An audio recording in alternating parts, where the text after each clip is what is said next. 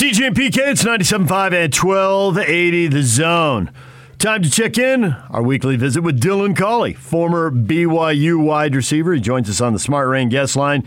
Utah will be in a drought next summer. Smart Rain knows the 2022 budget planning for most businesses is coming soon. Take advantage of their Save Now, Pay Later promotion and do your part by saving water while saving money. Check out Best of State Award winner Smart Rain at smartrain.net. Dylan, good morning. Morning, fellas. How we doing? Good. I am curious if you think a loss like BYU just went through feels different. Just getting physically dominated at the line of scrimmage, as opposed to a Boise State game where you're thinking, man, made three mistakes with three fumbles. I'll even set that fourth interception aside because the game could have been a very different point with 2 minutes to go, and maybe that wouldn't have happened. Those fumbles, that could have been really different. Whereas the Baylor game, man, you're getting on the bus afterwards, and you're thinking 300 yards rushing, and our star running back only ran for 33 yards. So I'm just wondering what you think the team is thinking and feeling, and how that impacts them going forward. Yeah, I think it's that's definitely a tough one, right? That's a tough pill to swallow. You have so much confidence in kind of the power, right, behind the offensive. But to see it go down that way, you start to kind of rethink and, kind of reevaluate what type of strength and power you have against top-tier teams, right? And what's the difference between the first part of the season and, yes, we can sit here and talk about, well, it's early in the season, it's all these different things, but, personally, the difference really has been kind of that strength and that overpower and the confidence that the defensive line and that box had. And I don't know if that's a loss because of Keenan Pili or what the deal is there, but that was a different ball game and a different football team that we saw Saturday. Yeah, I think that Pili injury, the season ender, I think he suffered it against ASU, if I remember correctly. Yeah. I think it's been underreported because I believe he was their best defensive player. I mean, they've got Will Garr and some other guys are really good, but I think he was their best. And you don't replace your best because he is your best. But nevertheless, this is football, so they've got to find ways to step up from these other guys. Now, maybe they can get better when they have more experience, but what's your confidence level that the defense can rebound? Because, they got thrashed by Baylor. Yeah, and I do have a ton of confidence. And even looking at the rest of that injury report, and you look at Zoe Falatea being out, and kind of that spirit of the defensive line, right, and what he brings to the table and the energy that he brings for the defense is huge. And so when you look at the loss of those two players, you're kind of, like you said, right, the difference between being a top-tier team is the depth that you have to replace those types of injuries. And so if the depth isn't there, right, then where do you fall among the rest of college football? And so, I think over time, right, in terms of growth and in terms of what the future looks like for BYU, like I said from the very beginning, the recruiting classes aren't going to get worse by any means. They're only going to get better. And so I think what you're going to see over the next few years is that talent continue to develop and that depth continue, where there isn't this talent gap, forget experience, but there isn't this talent gap between, the first and second level guys in that box. So Kalani's talked a lot about the depth of this team being better, and I think that big picture, that's probably true. But then when you start breaking it down by position group, it isn't true for every position group, certainly not to the same level, right? We know they've got two quarterbacks. We know there's depth at wide receiver. Now, the O-line has had guys coming and going, and certainly BYU did not run the ball the way we expected. How much faith do you have in the depth of the O-line? Are there specific guys that can't be replaced the way Pili can't? He's just too good. You're not going to have another Pili coming off the bench. You're just not. Right, exactly. And I think that goes off of age, right? And what is the depth of this team in regards to how many young players are involved that may be seasoned and they might be juniors and some may even be seniors, but the depth goes back to, true freshmen, right? that's who we're going out there with. And so you have to understand that you have to give those guys time.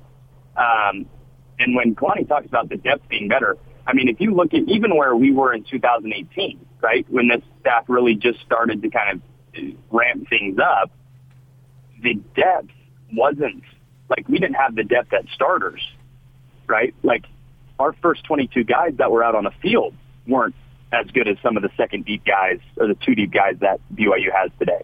And so if you look at where the depth is in comparison and where that growth has come from is huge, is incredibly different. Now it's just a matter of continuing to build upon that and getting the guys that, we need to be able to develop not just a couple positions too deep, but every position too deep, and now preparing to get the 3 deep in top tier talent. So, Dylan, if I remember correctly, my timeline is right. You played for Nick Rolovich in Hawaii, did you not? I did. Right. I did. So this is a wild, wild story. What do you know of him? What can you tell us about him as far as are you surprised by all this?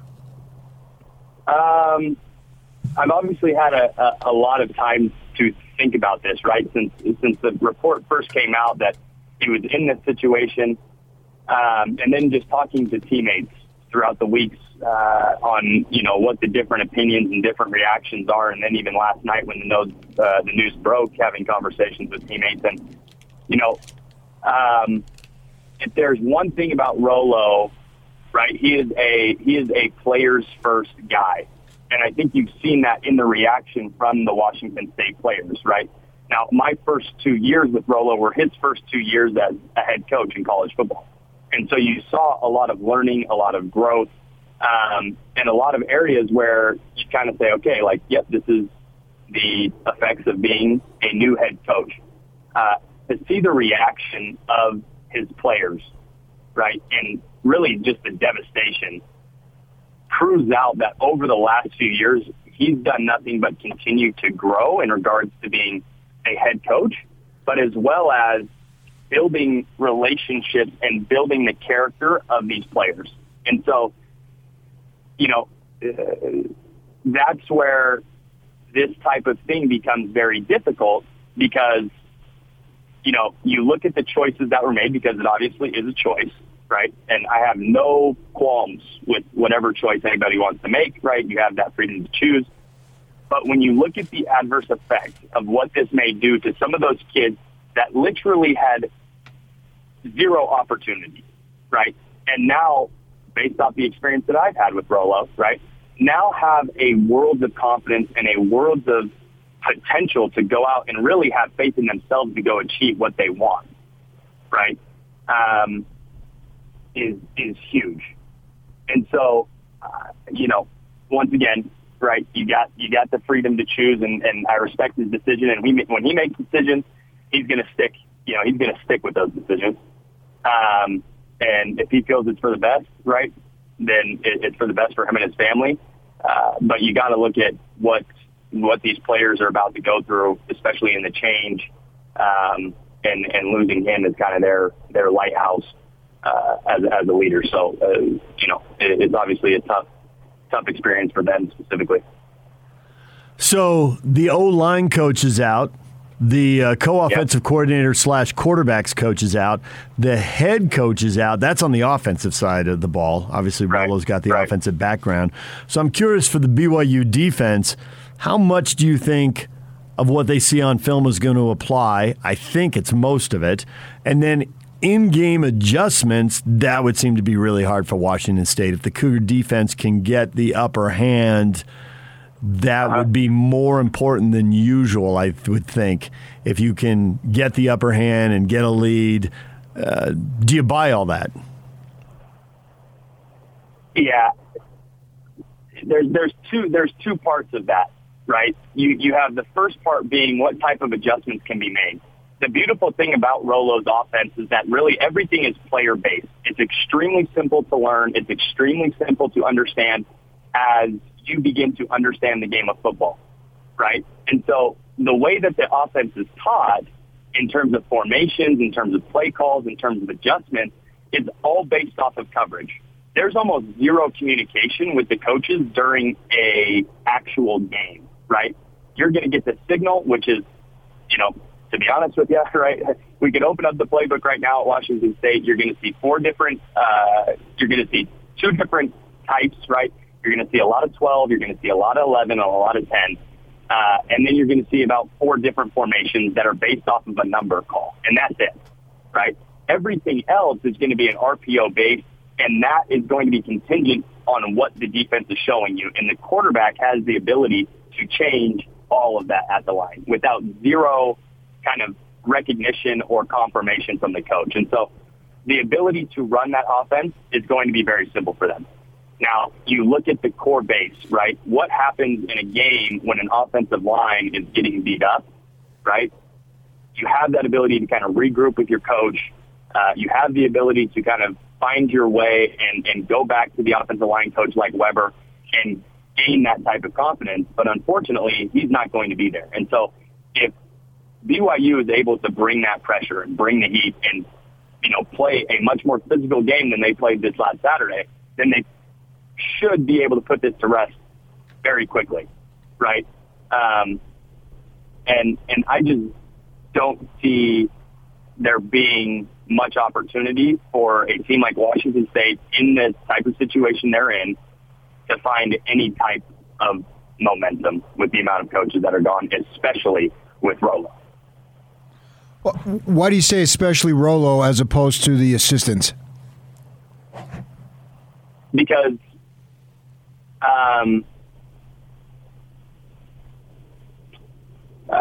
I get it. Rolo has a much more involved football scheme than most head coaches you'll see, right? When it comes to the football, the only chance and the only ability that Rolo has to be extremely successful is when he is actually touching the offense. If he takes that bystander look and says, hey, I trust my guys, right? I trust the passing game coordinator. I trust the run game coordinator to run this offense. The effects, they're not there, right? They don't have the level of comprehension that Rolo does. Nick Rolovich is one of the most dynamic offensive minds in the game of football. That dude is like brainiac smart when it comes to football. And so, that's his passion. That is his strength. And so if he isn't a key part of that, then you're not going to be, the success isn't surrounded by him. I can promise you that. The success really starts and is, kind of the momentum is gained through him, and everybody else just kind of has a small finger in what that success looks like on that staff. Dylan Coley joining us, former BYU wide receiver. So coaches will always say, well, we worry about us. It's 80, 90% about what we do. It's 10 or 20% of preparing for the opponent. As you, as an alum, get ready to watch this game, are you more worried about BYU figuring out what went wrong the last 2 weeks, or are you more trying to figure out what the heck is Wazoo going to do? This is a crazy story to have happening after 7 games in a 12-game season. Yeah, if BYU gets lost in the story of Wazoo, right, they're going to find themselves in a pickle halfway through the second quarter. This is really an opportunity for BYU to flip the switch and carry out the rest of the season with some momentum, to kind of build, to grow, to get ready for, obviously, we all know, contractually, going to the Independence Bowl, right, to be able to finish out the season, hopefully run the table. You have a few games in front of you that can be real difference makers as it pertains to Power 5 teams. You have the opportunity to go and win a ball game, and then you come back and you get a lot of your guys back, and you use this as kind of a stepping stone to what greatness could be like for next season. And that's huge. But if you get lost in the sauce, right, you're going to find yourself in a bit of a pickle. Well, that could lead to a 3-game losing streak, and that would wreck all the good vibes from 5-0 to open the season. So, big game Saturday afternoon on the Palouse. Absolutely. All right, Dylan. Well, we appreciate a few minutes. Thanks for talking BYU football, and thanks for explaining Rolo. Haven't played for him for a couple of years. We appreciate it. Hey, no worries. You guys have a good one. Dylan Conley, former BYU wide receiver, joining us right here on 97.5 at 1280 The Zone. Don't get lost in the sauce, PK. He seems to think the loss of Rolovich is massive. Now, he played for him for 2 years, and so he knows him better than anybody we could have on the air. He was there. You're going to play for a coach for 2 years, and you're obviously going to come away from that experience with a lot of emotion and knowledge and all that stuff. And he's calling him a brainiac offensively. We've heard that, but he didn't hear it. He saw it. And so that makes me think a little bit differently. I said earlier, maybe he can galvanize these guys, but he's acting as if it's a major loss more than the several assistants. Well, one thing I saw this morning is that Stutzman, the co-OC who was let go, he actually had taken over play calling responsibilities in recent weeks. So you just lost your offensive play caller as well as the head coach. Yeah. So, but maybe that's minimized because the quarterback has so much of a say at the line of scrimmage, and they got a quarterback who's been playing well. And DeLora was coached by June Jones, who is one of the originators of this offense. He's been coached by him since he was literally a freshman in high school in this offense. And that's June Jones the third. The third, okay. Yes, because his grandfather was the original June Jones, and his father was June Jones the second. Very few people know that. So you wonder, why do you come to the Zone in the mornings? Because I'm the guy who could tell you that June Jones the third, that there's two other June Jones that preceded him. You're not going to get that information from very many people, but you're going to get it right here. June Jones the third, JJ3. See what I'm saying? Unfortunately, I do. Because June is coaching in Hawaii, and obviously he was a legendary coach. Took them to the Sugar Bowl? Yep. And then they got worked by Georgia. Yeah. But they were there. They played like 4 1AA teams that year to get there. whoever will come out to Hawaii. But they got there. Yeah, Delores is a spectacular player, and he's a gunslinger. So you don't know what you're going to get. You can get good DeLora, you get bad DeLora. It's up to the Cougars, the BYU Cougars, to make sure they get bad DeLora, because he can pick you apart. There's no doubt about that. For me, who doesn't really care who wins and just wants to be entertained, I like watching that kid play. Coming up next, Frank Dolce, Ute insider analyst for the Zone Sports Network. He is next as the Utes get ready for a big game at Oregon State. Stay with us. This is Hans Olsen and Scotty G. It's what you want. So I'm trying to get my phone to not call me Hans. All right, try it again. Don't call me Hans. Okay, what should I call you? Hans. You'd like me to call you Hats. Is that right? No. Hans. You'd like me to call you Pants. It's the dumbest thing. Like Lance or Dance. What is my name, Google? Your name is Hans. God! Stupid, dumb thing. Could you call me Hans, Ned? You'd like me to call you Handsome. Is that right? Well, it's better than Hans, yeah. Catch Hans and Scotty every day, presented by your Rocky Mountain Chevy dealers on 97.5 1280 The Zone and the Zone Sports Network. DJ and PK, it's 97.5 and 1280 The Zone. Utah getting ready to face Oregon State. PK, it doesn't sound like a massive matchup, but it's the leader in the South and the co-leader in the North. It's a Pac-12 network game. ESPN and Fox. That surprised me. Yeah, it's not a massive matchup. That did surprise me when I saw that. I got the Pac-12 network, so I'm okay. I'm good to go. But yeah, I saw that and I was surprised because I think it's an important game, obviously. Both teams are 4-2. It is time to bring in Frank Dolce, Ute insider analyst for the Zone Sports Network. He joins us on the Smart Rain guest line. Utah will be in a drought next summer. Smart Rain knows the 2022 budget planning for most businesses is coming soon. Take advantage of the Save Now, Pay Later promotion. Do your part by saving water while saving money. Check out Best of State Award winner Smart Rain at smartrain.net. Frank, good morning. Good morning, guys. Hope you're doing well. Doing well, yes. A little curious your take. Utah, Oregon State. It doesn't sound like a huge game, but they're both 4-2, and Utes lead the South, and Oregon State's tied with Oregon in the North. I get Oregon. UCLA is the big game, and I can't remember if it's ABC or Fox, but it's over the air. It's okay, so that game is sexier. It's the LA market. It's Oregon. It's, the coach versus his old team.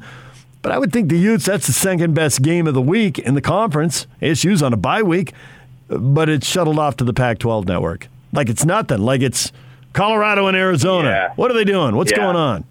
Yeah, well, I don't know. Maybe Utah can use that as motivation. We're on the Pac-12 network. Let's show them on 3. We'll show you. Yeah, I don't know. I mean, I think that, I think Oregon UCLA is kind of an exciting matchup too. So, I mean, I don't necessarily disagree. I think this really fits though.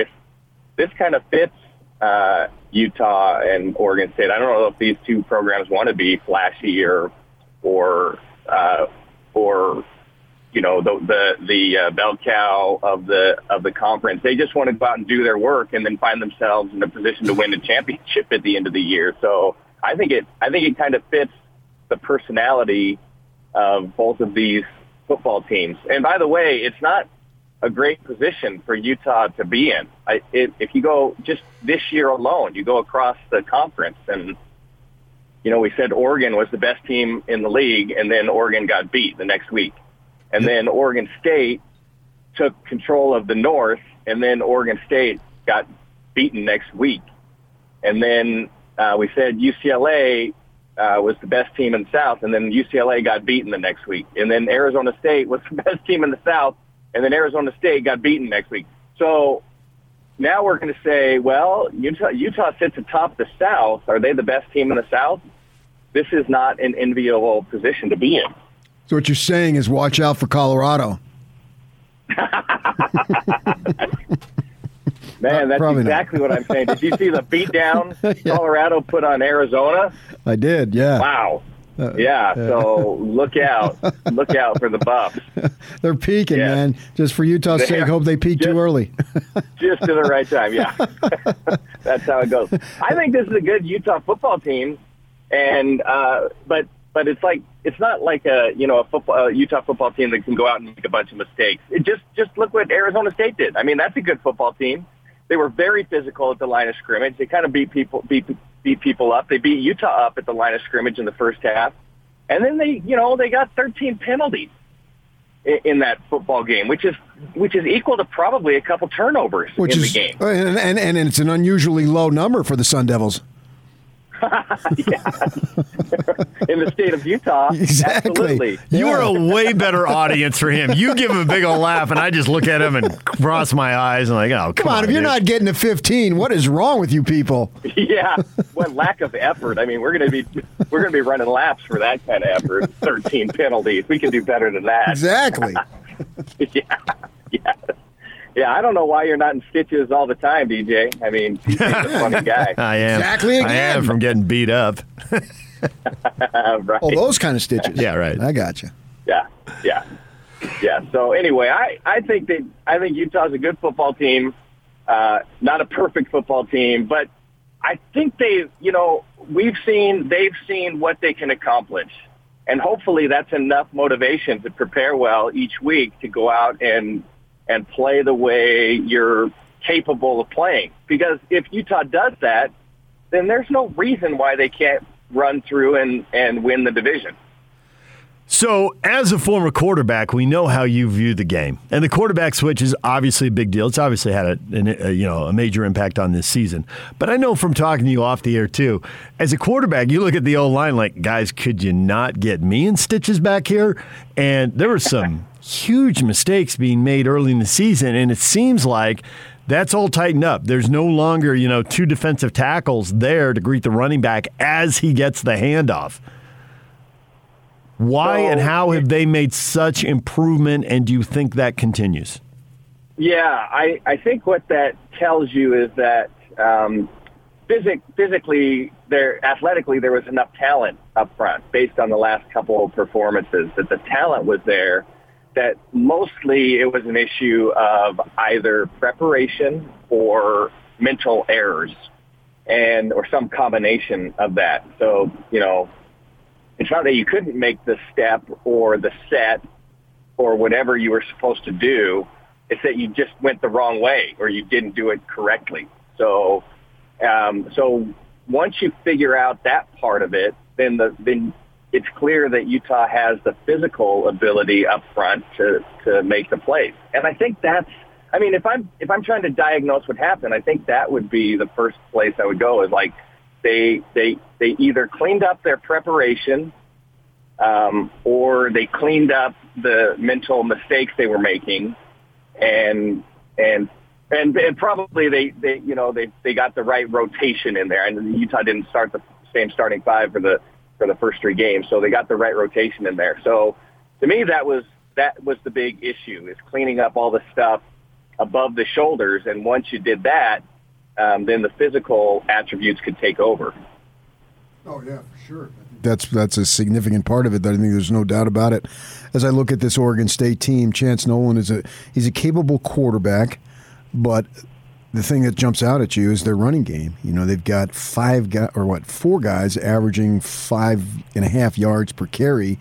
B.J. Baylor is pushing 700 yards already, 9 touchdowns. So clearly we know what they want to do as far as their offensive philosophy going up against Utah's defensive philosophy. And Kyle, since he came out of the womb, they asked him, hey, what do you think about life? He says, you got to stop the run. I mean, that's the first thing. Number one. Was that his? PK, here's what we should do sometime. I mean, we could do it on the air. People might not enjoy it, but we need to make up the 10 commandments of Kyle Whittingham. And that would be commandment. Thou shalt stop the run. Thou shalt not allow the run game. Yeah. On this hang like all the football law and the football coaches. I mean, that's he preaches that. You play golf with him. What do you think? Got to stop the run, man. Go out to get a bite to eat, lunch. What do you think? Got to stop the run. I mean, that's just got to stop the run, and I'll have a double cheeseburger. That's what he's about to the nth degree. And it looks like, I've seen Oregon State play a little bit, but obviously you just look at their statistics and it just jumps out at you about them running the ball. How do you think that matchup is going to play out? I like the matchup. I think Utah and Oregon State is a good matchup for Utah. I don't know that. I mean, there's been some crazy games in Corvallis, so that's something I think to consider. There was one blowout game that Utah played up there, but then there was a game several years ago, I believe it was in the Travis Wilson era, where Utah didn't throw the ball for 100 yards in the game. Like, I think they definitely had under 100 yards passing and figured out how to win that game in like an overtime scenario. I mean, it's been a funny place for Utah to go play. So that is something to consider. But I like the matchup. I think Nolan provides. He's not a quarterback that I think Utah can manage him.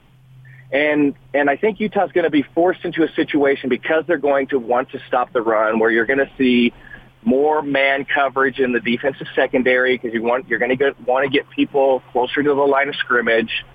And I think all of that is manageable. It's not that Nolan can't hurt you downfield, but I don't think he's demonstrated that on a very high percentage basis. So I like the matchup. I think Utah's going to have to take some risks in the secondary and, put a bunch of people toward the line of scrimmage. And then again, it's the same thing we talk about every week, but it happens up front. You have to be disruptive at the line of scrimmage. If you let Oregon State get downhill in the run game, then you're going to be in trouble. 242 yards per game is a huge number, and they're leading the conference by a wide margin. UCLA is second, and Oregon is third. So I know you get the arc of a program, and the Utes have been good against the run for a long time. Do you have total confidence, because they still have to play the top 3 rushing offenses in the conference here in the next 6 games? Have you got total confidence in their ability to handle these three teams as they run the ball? Well, total confidence, no. It's just like the any given Saturday scenario, and and those teams are good. They're talented.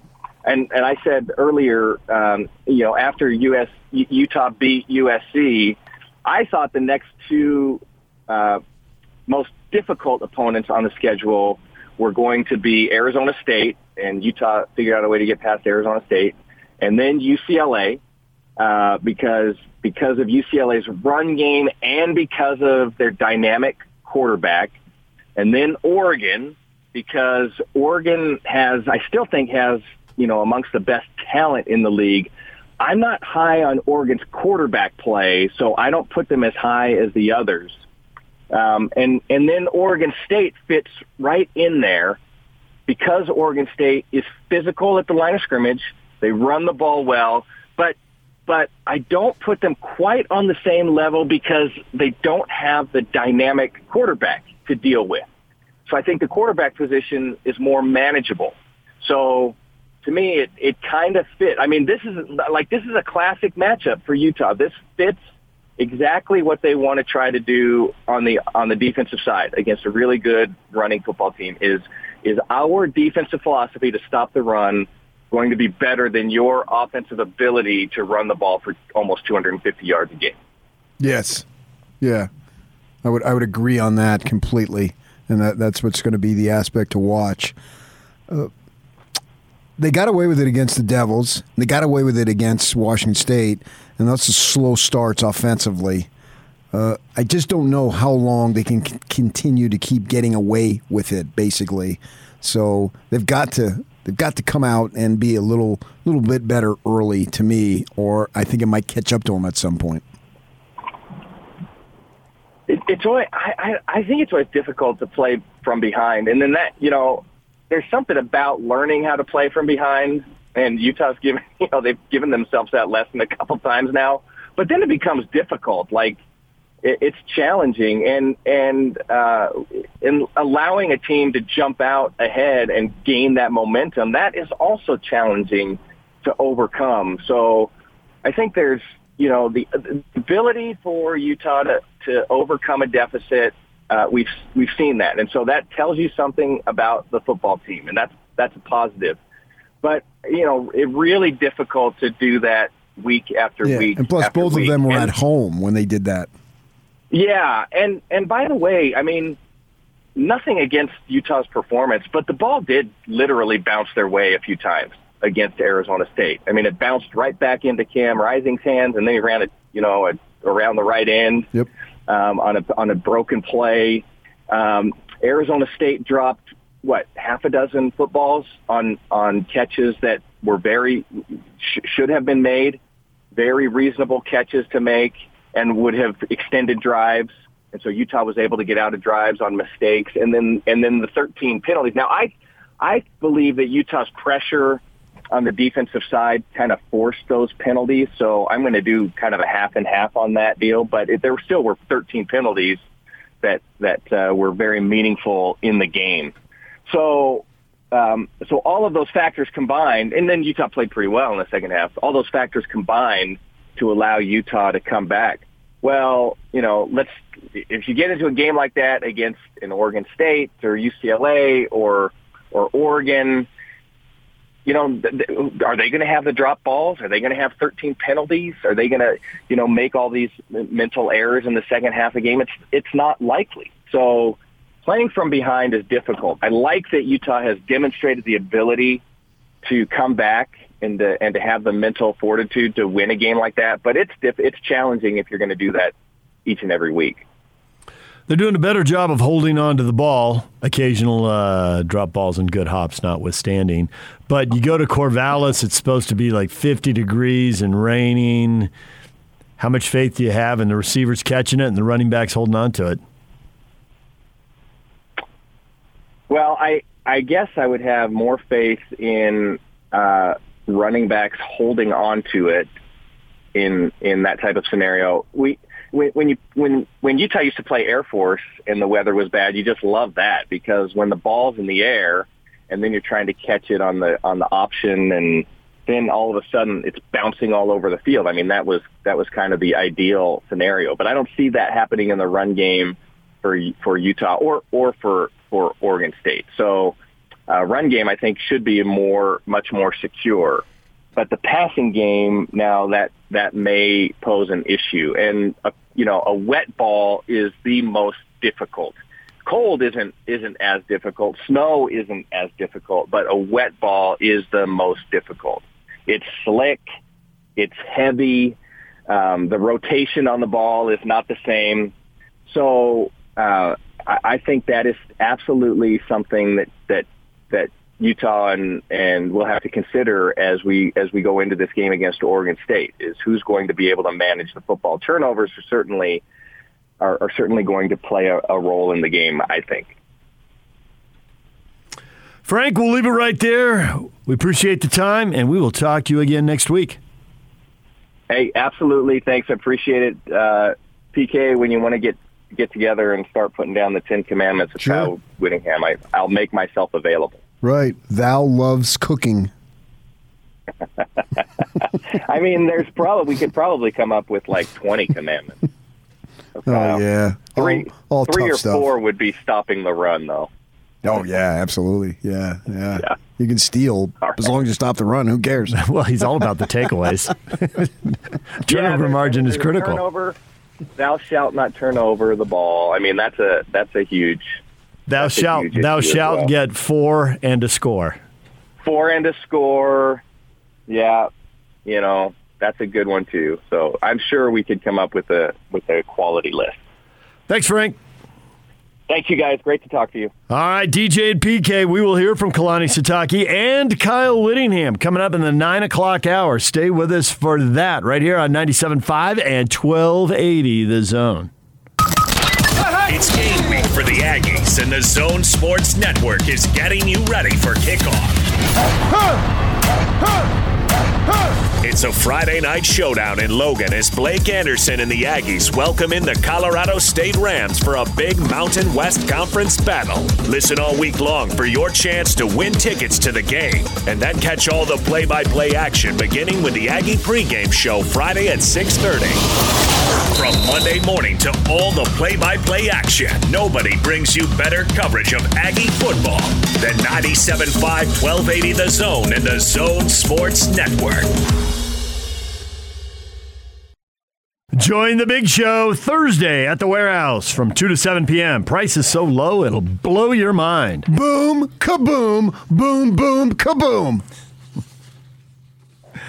The big show will be discussing the Jazz opener at that point. By Thursday, the NBA opens tonight. You ready? Doesn't matter if you are ready. Here we go.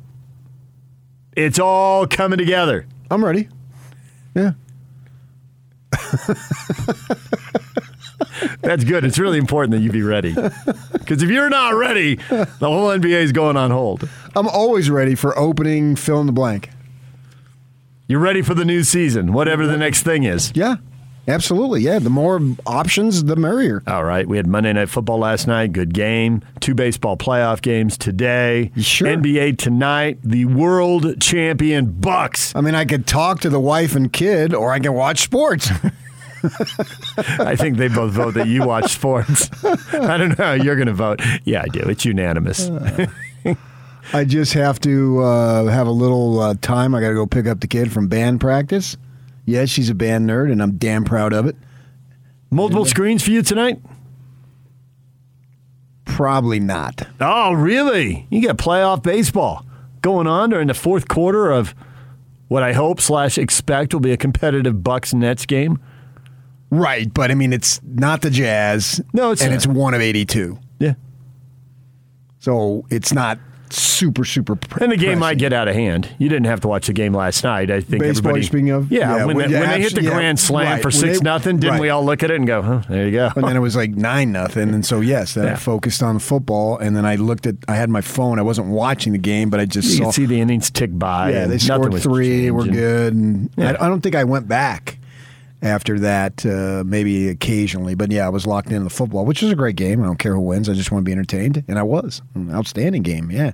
I like watching Josh Allen, an underdog, 1 scholarship offer. Yeah. And here he is in the NFL looking really good. I love that type of story. Who doesn't? All right, DJ and PK coming up. Kalani Sitake, you're going to hear from him. Meeting with the media. They cannot afford a 3-game losing streak. And Kyle Whittingham, stats nerd, he will reference that and me coming up. His breakdown, PK, 50%. Does defense wins championships? He was asked. Andrew from Channel 13 asked him that. And he said 50% offense, 35 defense, 15% special teams. That's how you win football games. He breaks it down. I know he's a former linebacker and he's the tough guy, but he is totally into the analytics. 100%. He is all in on analytics. Well, I think he's all in on everything. Yeah. Right. He's not an analytical nerd, but you got right. But if you ask him if defense wins championships and he gives you a 50, 35, 15 breakdown, this guy's all in on analytics. Okay. Yeah. All right. So Kalani first, then Kyle's. That's the next hour right here with DJ and PK on 97.5 at 1280 The Zone.